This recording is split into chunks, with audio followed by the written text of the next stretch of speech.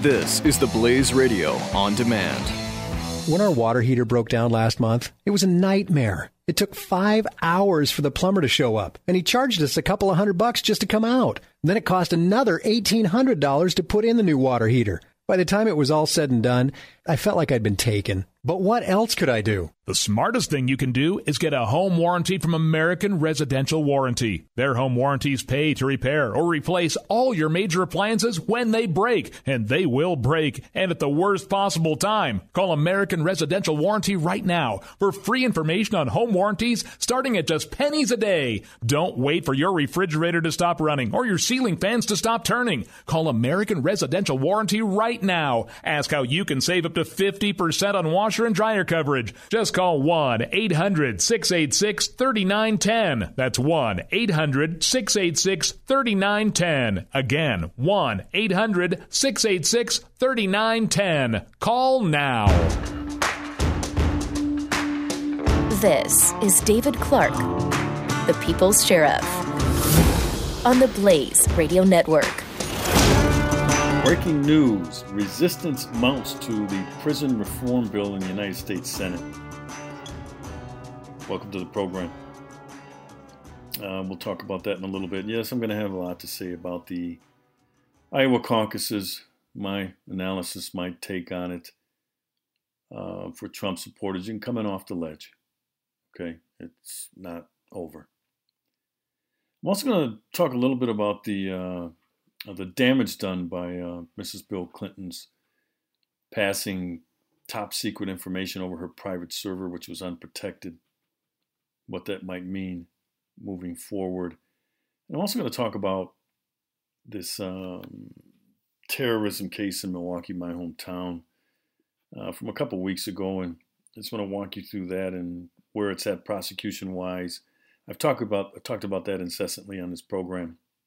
And I want to point out once again, using that case as a case study as to why our approach to this homegrown radicalization is ineffective and is not going to cripple ISIS' attempt to radicalize Americans here at home for attacks. But here's where I want to start. Chicago records 51 homicides in January, the highest toll since 2000. This is from the USA Today. Police say the number of homicides in the city climbed dramatically in January to 51, and the bloodiest start to the year in at least 16 years. Folks, this is the nation's third largest city. 51 homicides and 241 non-fatal shootings. In other words, 241 other people were shot but didn't die. This is in a great American city. Chicago, Illinois. Rahm Emanuel, mayor.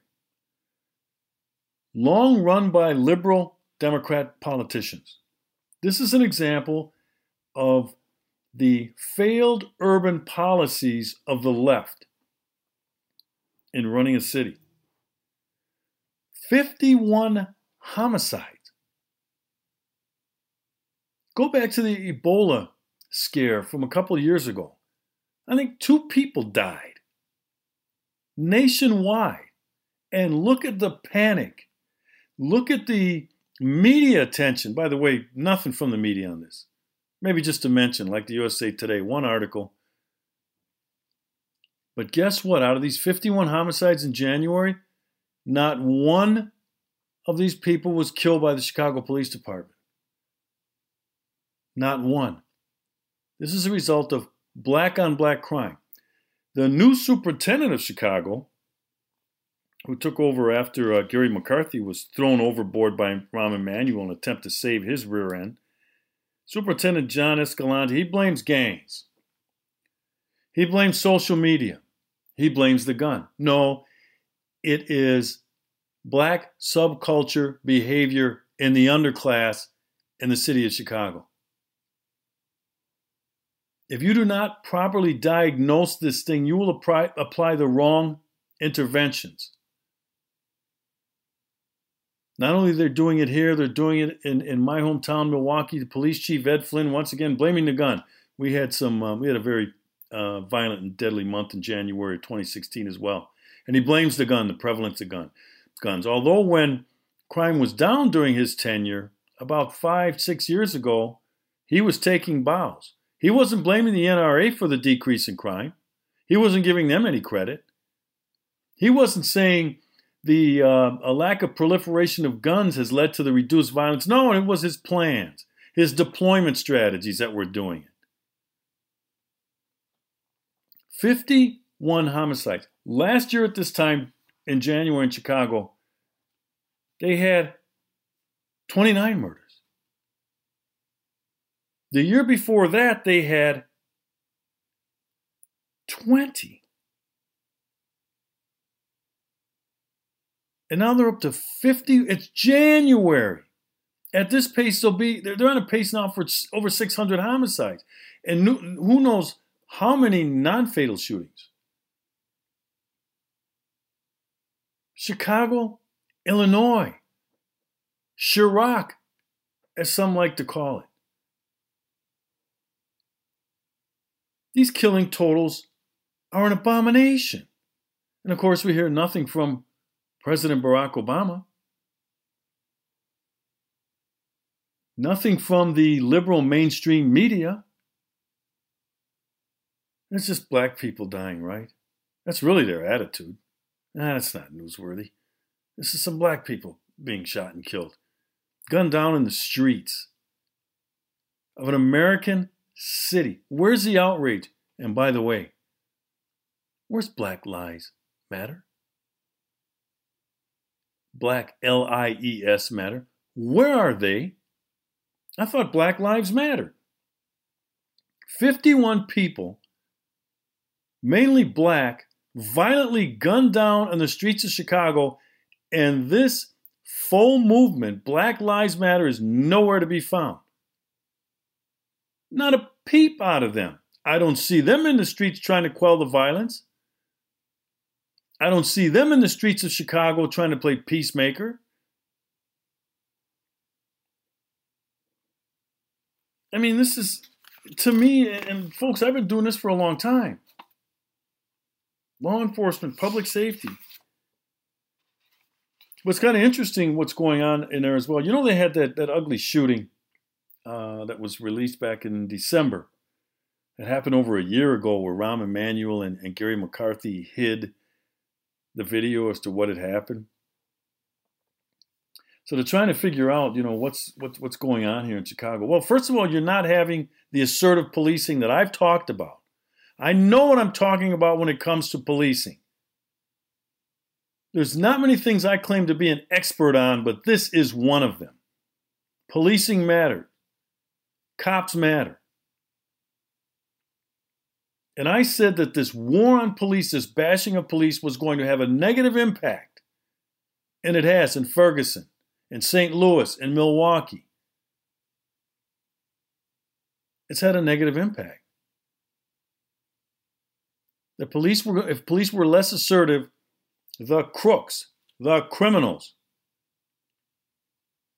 you know, the ones that we're feeling sorry for, and I say we, including Republicans on Capitol Hill, that have developed a soft spot in their heart for the criminal element, they've taken note too. And they have seized the day. One of the things that the Chicago Police Department noticed, it says it has seen a decrease in investigative stops by cops in the streets after new rules went into effect January 1st, requiring the police department to bolster the monitoring of stops and protective pat-downs known as stop and frisk. Why are they focusing on the police? They should be focusing on young black male behavior, violent behavior. They're working on the wrong thing. That's why they can't stop this. The war on police is causing this. And then it says here in this USA Today article, the department has also asked the Cook County Sheriff's Department to step up enforcement of individuals on supervised release and act on outstanding arrest warrant. Next, we're going to talk about this inane prison reform idea. Turning these guys back into the street, but now they're asking the Cook County Sheriff's Office to step up enforcement of individuals on supervised release. Why are these guys out on the street? We'll talk about that next. The Blaze Radio Network on demand. David Clark, the People's Sheriff. Find more on demand at theblaze.com/radio. When our water heater broke down last month, it was a nightmare. It took 5 hours for the plumber to show up, and he charged us a couple of $100 just to come out. And then it cost another $1,800 to put in the new water heater. By the time it was all said and done, I felt like I'd been taken. But what else could I do? The smartest thing you can do is get a home warranty from American Residential Warranty. Their home warranties pay to repair or replace all your major appliances when they break, and they will break, and at the worst possible time. Call American Residential Warranty right now for free information on home warranties starting at just pennies a day. Don't wait for your refrigerator to stop running or your ceiling fans to stop turning. Call American Residential Warranty right now. Ask how you can save up to 50% on washer and dryer coverage. Just call 1-800-686-3910. That's 1-800-686-3910. Again, 1-800-686-3910. Call now.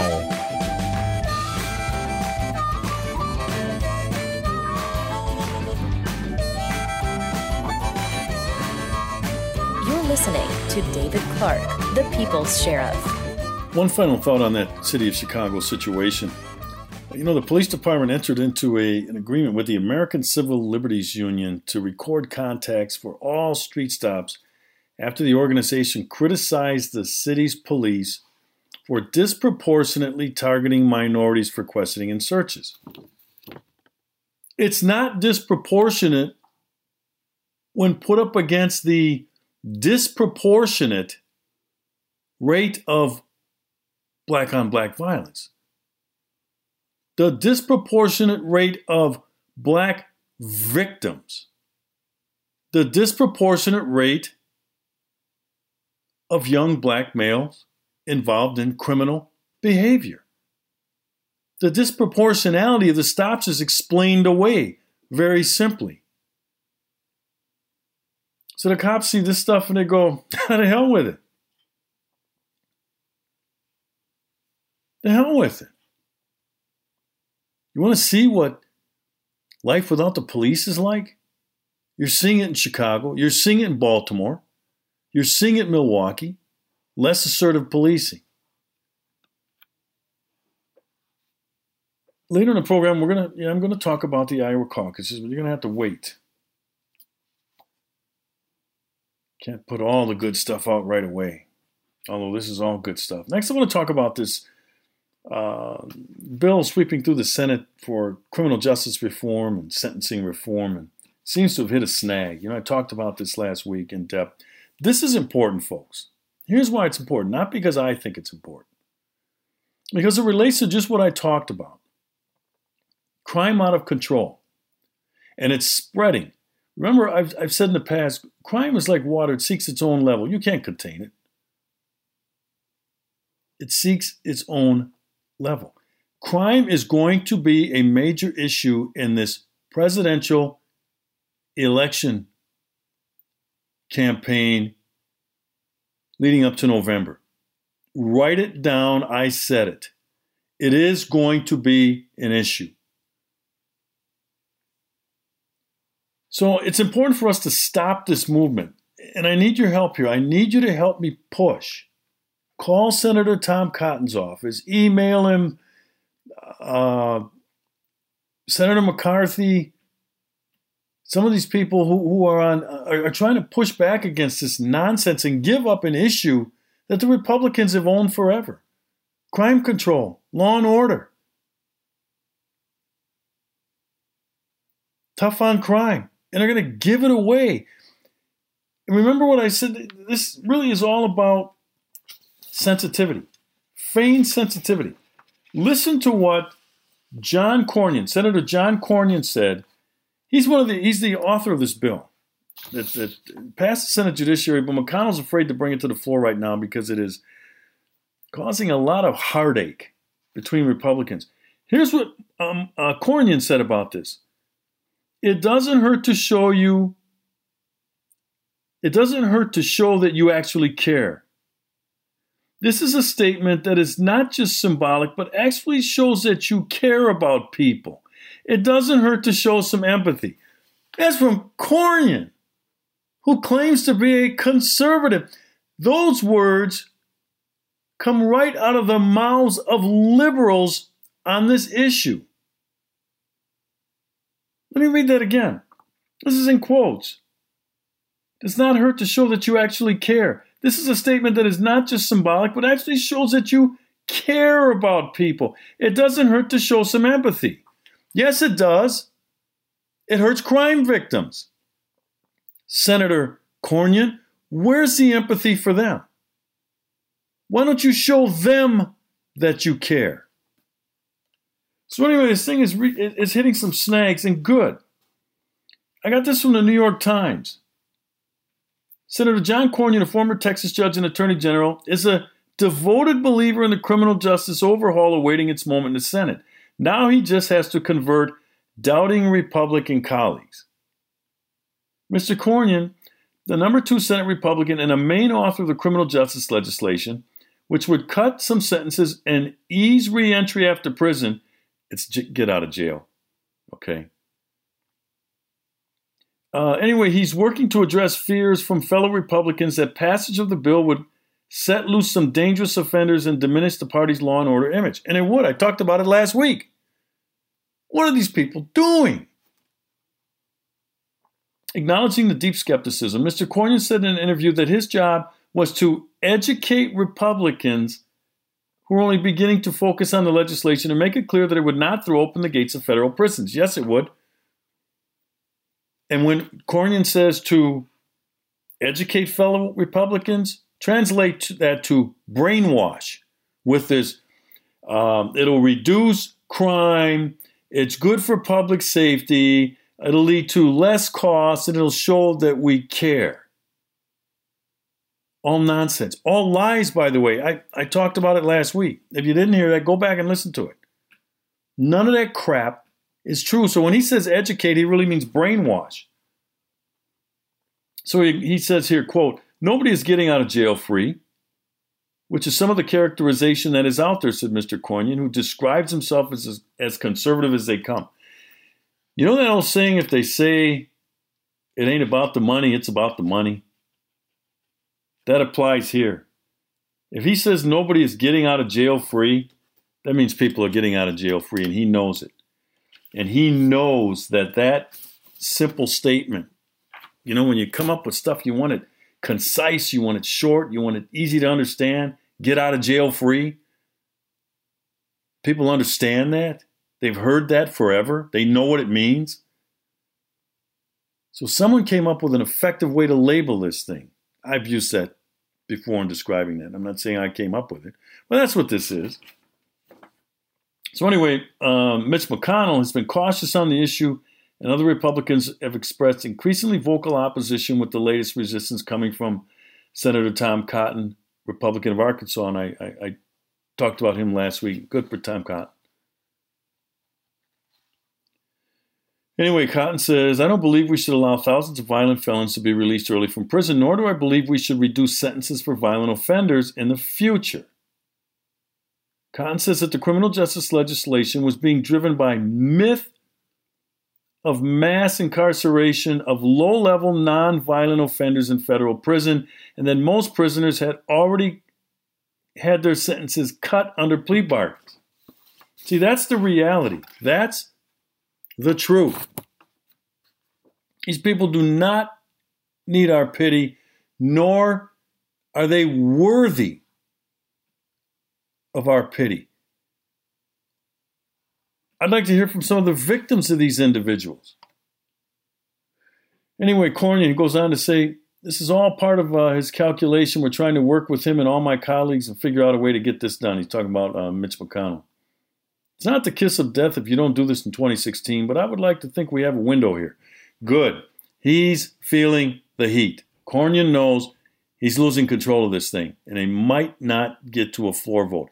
That's what we got to do here, folks. We have to stall this thing so that in 2016, in the new Congress, we will be ready like we weren't ready this time. And we can mount a defense to kill this thing once and for all. Back to the story here. Another part of the calculation is the 2016 battle for the Senate and the vulnerability of some Republican incumbents in swing states. Some analysts have suggested it could help Republicans by broadening their appeal to independents. Democrats and minorities as well who believe that the criminal justice is unfairly tilted. First of all, no, they don't. Law-abiding people do not care about these creeps.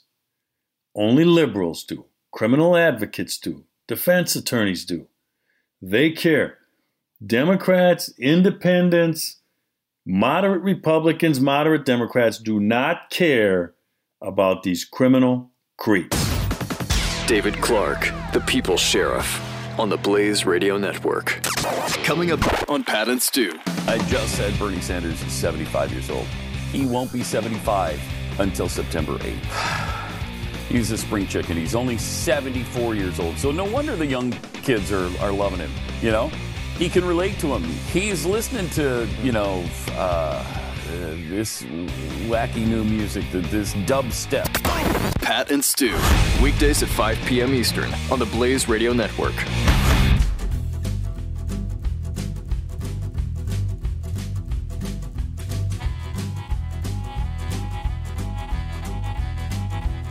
David Clark, the People's Sheriff. Now I want to get into this Mrs. Bill Clinton email scandal. I think that's what it's being referred to. There's a criminal investigation going on now, being conducted by the FBI, as to whether classified information was illegally passed through her secret server. There's a couple of moving parts here that I think are worth pointing out. First of all, now the last batch of emails, the State Department is saying we cannot release these emails because there's too much classified information, top secret, highly classified information that would compromise national security in her emails. Well, wait a minute. Mrs. Bill Clinton said no classified information passed through her email server, her unprotected email server. But you got to, she's very Clinton-esque. You got to listen to what she says. She says she didn't pass. She didn't pass classified information through that server. That doesn't mean she didn't receive it. So you got to listen to these people when they're talking. It's like, depends on what the definition of is, right? It depends on, in Mrs. Bill Clinton's part, on her part, I should say, it depends on, did I pass it or did I receive it? And what does the definition of receiving mean? That's how crazy this is. By the way, I was on this week with Charles Payne on Fox Business News, and I made that reference in talking about this classified information. And one of the guests was some Democrat strategist, and she tried to chide me for calling her Mrs. Bill Clinton. To which I interrupted and said, she's not a self-made woman. Everything this woman has accomplished in life was because of her husband. She became the first lady of Arkansas because of Bill Clinton. She became the first lady of the United States because of Bill Clinton. She became a United States senator from New York because of the Clinton name. She became the Secretary of State because of the Clinton name. And now she's a candidate for President of the United States because of her husband, Bill Clinton, and his name. She's not a self-made woman. She's been riding his coattails her entire life. And so now people are taken aback that I use the traditional Mrs. Bill Clinton. The woman has accomplished nothing on her own. If she didn't have that last name Clinton, if she didn't marry Bill Clinton, she'd be some two-bit attorney working in some government prosecutor's office handling who knows what traffic tickets. No one has ever talked about her brilliant mind in terms of jurisprudence. One of the other reasons I do that is because she's constantly bashing the police, calling the police racist, saying the police need to be transformed and retrained, and that they were the cause for the problems in Ferguson, in Baltimore, in New York, and countless cities across the United States. You pick a fight with me over the police, I fight unconventionally. And as long as she's going to continue to attack the police, I'm going to refer to her as Mrs. Bill Clinton. But anyway, I digress. The White House has kind of tiptoed around this thing and said, yeah, there's some national secrets in there, and this shouldn't be turned over, released to the public, the email release. Well, wait a minute. All of those things cannot be true. They are mutually exclusive. They cannot all occur at the same time. Mrs. Bill Clinton says, nothing classified was passed through my server. Well, then the State Department can't say those emails contain sensitive classified information. And the White House can't do that either. This woman has single-handedly compromised the national security of the United States of America to hide stuff from the public with this secret server. There is no doubt that classified information illegally was passed through that server. It's a matter of who did it, who's involved. There may be numerous people involved here, but she's one of them. The only thing that really that this really comes down to here is, will she ever be charged with a crime? Put me down on record as saying she will never see the inside of a courtroom over this. That's right.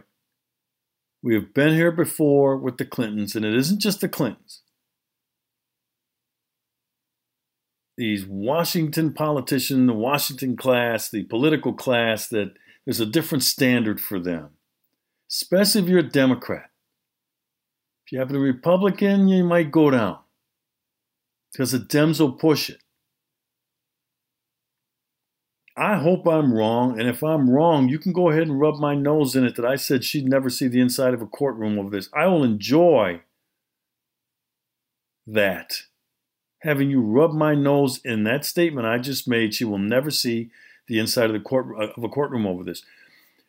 Part of the reason isn't just because of her elite status. Some of it has to do with the fact that this may implicate the White House, and this may implicate others. John Kerry.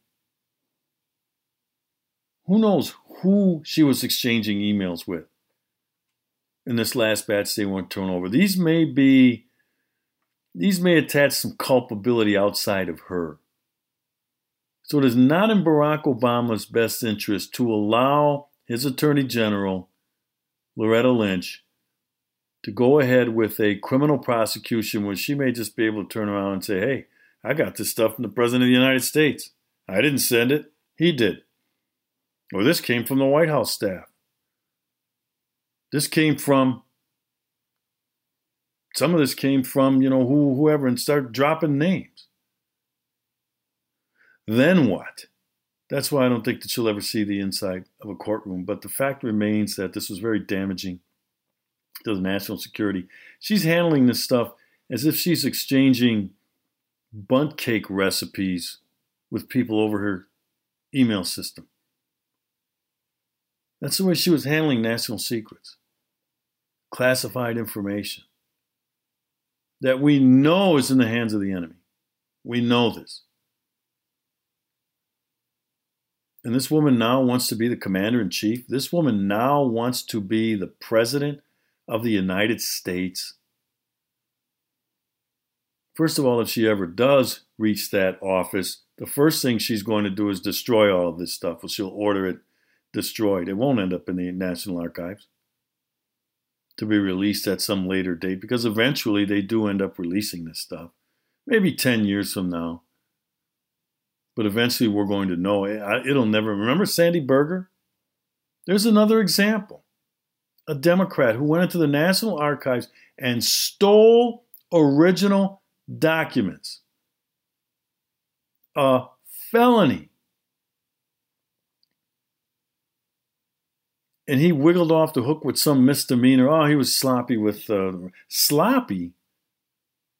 He went in there and intentionally stole documents to protect his former boss, Bill Clinton. Yeah, there are two Americas. It isn't rich and poor. It isn't black and white.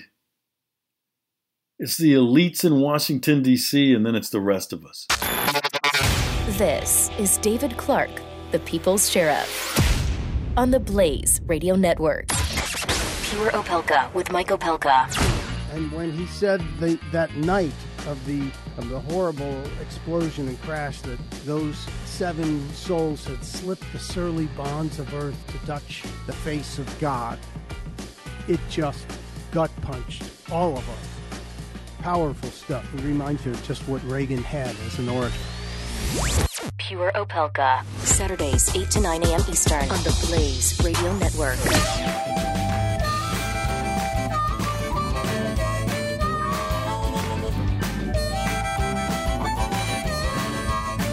You're listening to David Clark, the People's Sheriff.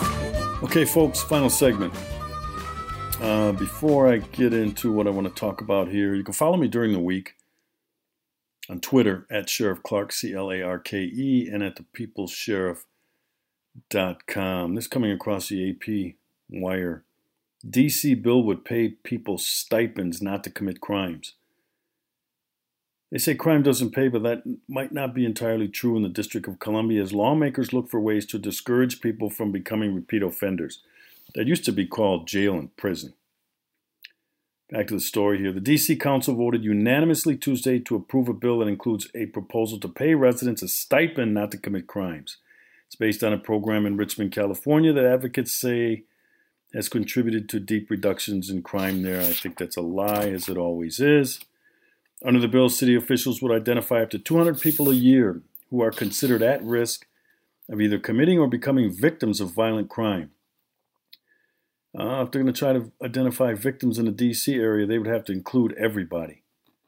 Back to the story. Those people would be directed to participate in behavioral therapy and other programs. If they fulfill those obligations and stay out of trouble, they would get paid. Folks, that is an insult. First of all, the majority of the population that lives in the federal district, not in the Northern Virginia area, the outlying area, the district, are black. So basically what they're saying is they're going to pay black people not to commit crimes. That is an insult. That is basically saying that black people don't have the character or they don't have the discipline to do the right thing, that it's not in them. That's what I find insulting. That we have to be paid. Black people have to be paid to do the right thing. We'll see how that goes as it moves through the D.C. Council. All right, now let's get to the presidential first caucus held in Iowa. Well, that's Monday. What did I learn from Iowa? In a nutshell, on to New Hampshire. I think very little occurred after the caucuses. You know what happened. Ted Cruz finished first, Donald Trump second, Marco Rubio third, but only 4 points separated the top three. So as far as I'm concerned, this is my analysis. There's no winner or loser here. Right? It's the first one. It's a caucus. The first one. My understanding, 180,000 registered Republicans came out to participate in the caucus. From what I read, that is only 10% of the total number of registered Republicans in the state of Iowa. So we're talking about a very small sample pool to begin with. every time a rock moves, the pundits, the political elites, the Washington establishment, they act as if the earth came off of its axis. Because Ted Cruz finished first, Donald Trump second, Marco Rubio third. I'll tell you something else I learned from this. The polls are wrong. How many times haven't you heard me on this program advise you? I don't tell you what to do, not often. Advise you, don't pay attention to the polls. The polls all got it wrong. Most of them had Trump finishing first by a pretty comfortable margin. They had Cruz dropping like a rock during the week leading up to the caucuses, and they had Marco Rubio surging. Well, if you look at the finish, Cruz first, the pundits and the polls were wrong. Trump second, the polls were wrong. And Rubio third, the polls were wrong. Here's how this breaks down, and this is what you have to keep in mind. And all I'm trying to do is tell everybody to just get a grip. This is a marathon, folks. It is not a sprint. For you Trump supporters, just relax. We will be talking a different narrative, as far as I'm concerned, after New Hampshire. All the people that are shoveling dirt onto the grave of Donald Trump, put the shovels down. Anybody who's writing Donald Trump's obituary, put the pen down and back away. This thing just started. And I can say good and bad about any of these top three candidates. I like them all. I don't have a dog in this fight yet. I want to make that clear. I'm still at the fence watching these horses come around that final turn with my binoculars out. I'm still waiting. They're still jockeying for position. Here's how this breaks down. Don't forget, this is about not votes, but delegates. In the Republican primary, you need about 1,237 delegates to secure the nomination. So after Iowa, here's what we know. Cruz has 8, Rubio has 7, Trump has 7, Carson 3, Bush, Fiorina, and Kasich 1. The rest have none. So Cruz is leading with 8 delegates, with Rubio and Trump 7. This is basically a push right now. If you know what I mean in betting, if there's odds and you let's say it's a 7-point spread and you take the points and it ends up 7, it's a push. Nobody wins. It's the same in blackjack. Dealer has 18 and you have 18, it's a push. Nobody won. Nobody lost. Well, there's a couple of losers at the end here. You know, as you know by now, Rick Santorum is out. Rand Paul is out. Those are tremors. And everybody, all the pundits, and everybody's asking, well, who they're going to throw their support behind? I don't really care. They have no delegates. They don't own their voters. Their voters will make an independent decision as to who to get behind. And if you've had to dismount Rand Paul and Rick Santorum voters, and I told you about this, I advise people keep your powder dry. That's okay if you get behind a can. I'm not against that. I'm just waiting. I'm patient because we have a long way to go. Remember I said it's a marathon, not a sprint. There'll be emotional ups and downs. I'm seeing it on Twitter. The Trump people are panicking in knee-jerk fashion. They're attacking the Cruz people and the Marco Rubio. It's not necessary. Your guy is still in this race. You know, maybe you bought into the polls. There was some overconfidence here. Let's face it. I mean, Donald himself kept pointing, I'm leading in the polls, I'm leading. And I keep telling you in my program, don't pay attention to the polls. Here's what you want to do in politics, and I'm elected politics. And don't forget, I've run in elections. I think I've been in about 10 of them. Yeah, it's for sheriff, but you know what? It is very hard to win an election at any level. I have some experience, maybe not at the presidential level, but here's what I know about politics. What you want to do is you want to under-promise and over-deliver. And I think Trump got caught up in doing the opposite. He was over-promising what was going to happen. People were out there talking about he was going to sweep the first 3 and this thing was going to be over, and I was chuckling. I chuckled. I said, this thing is so far from being over, it's unreal.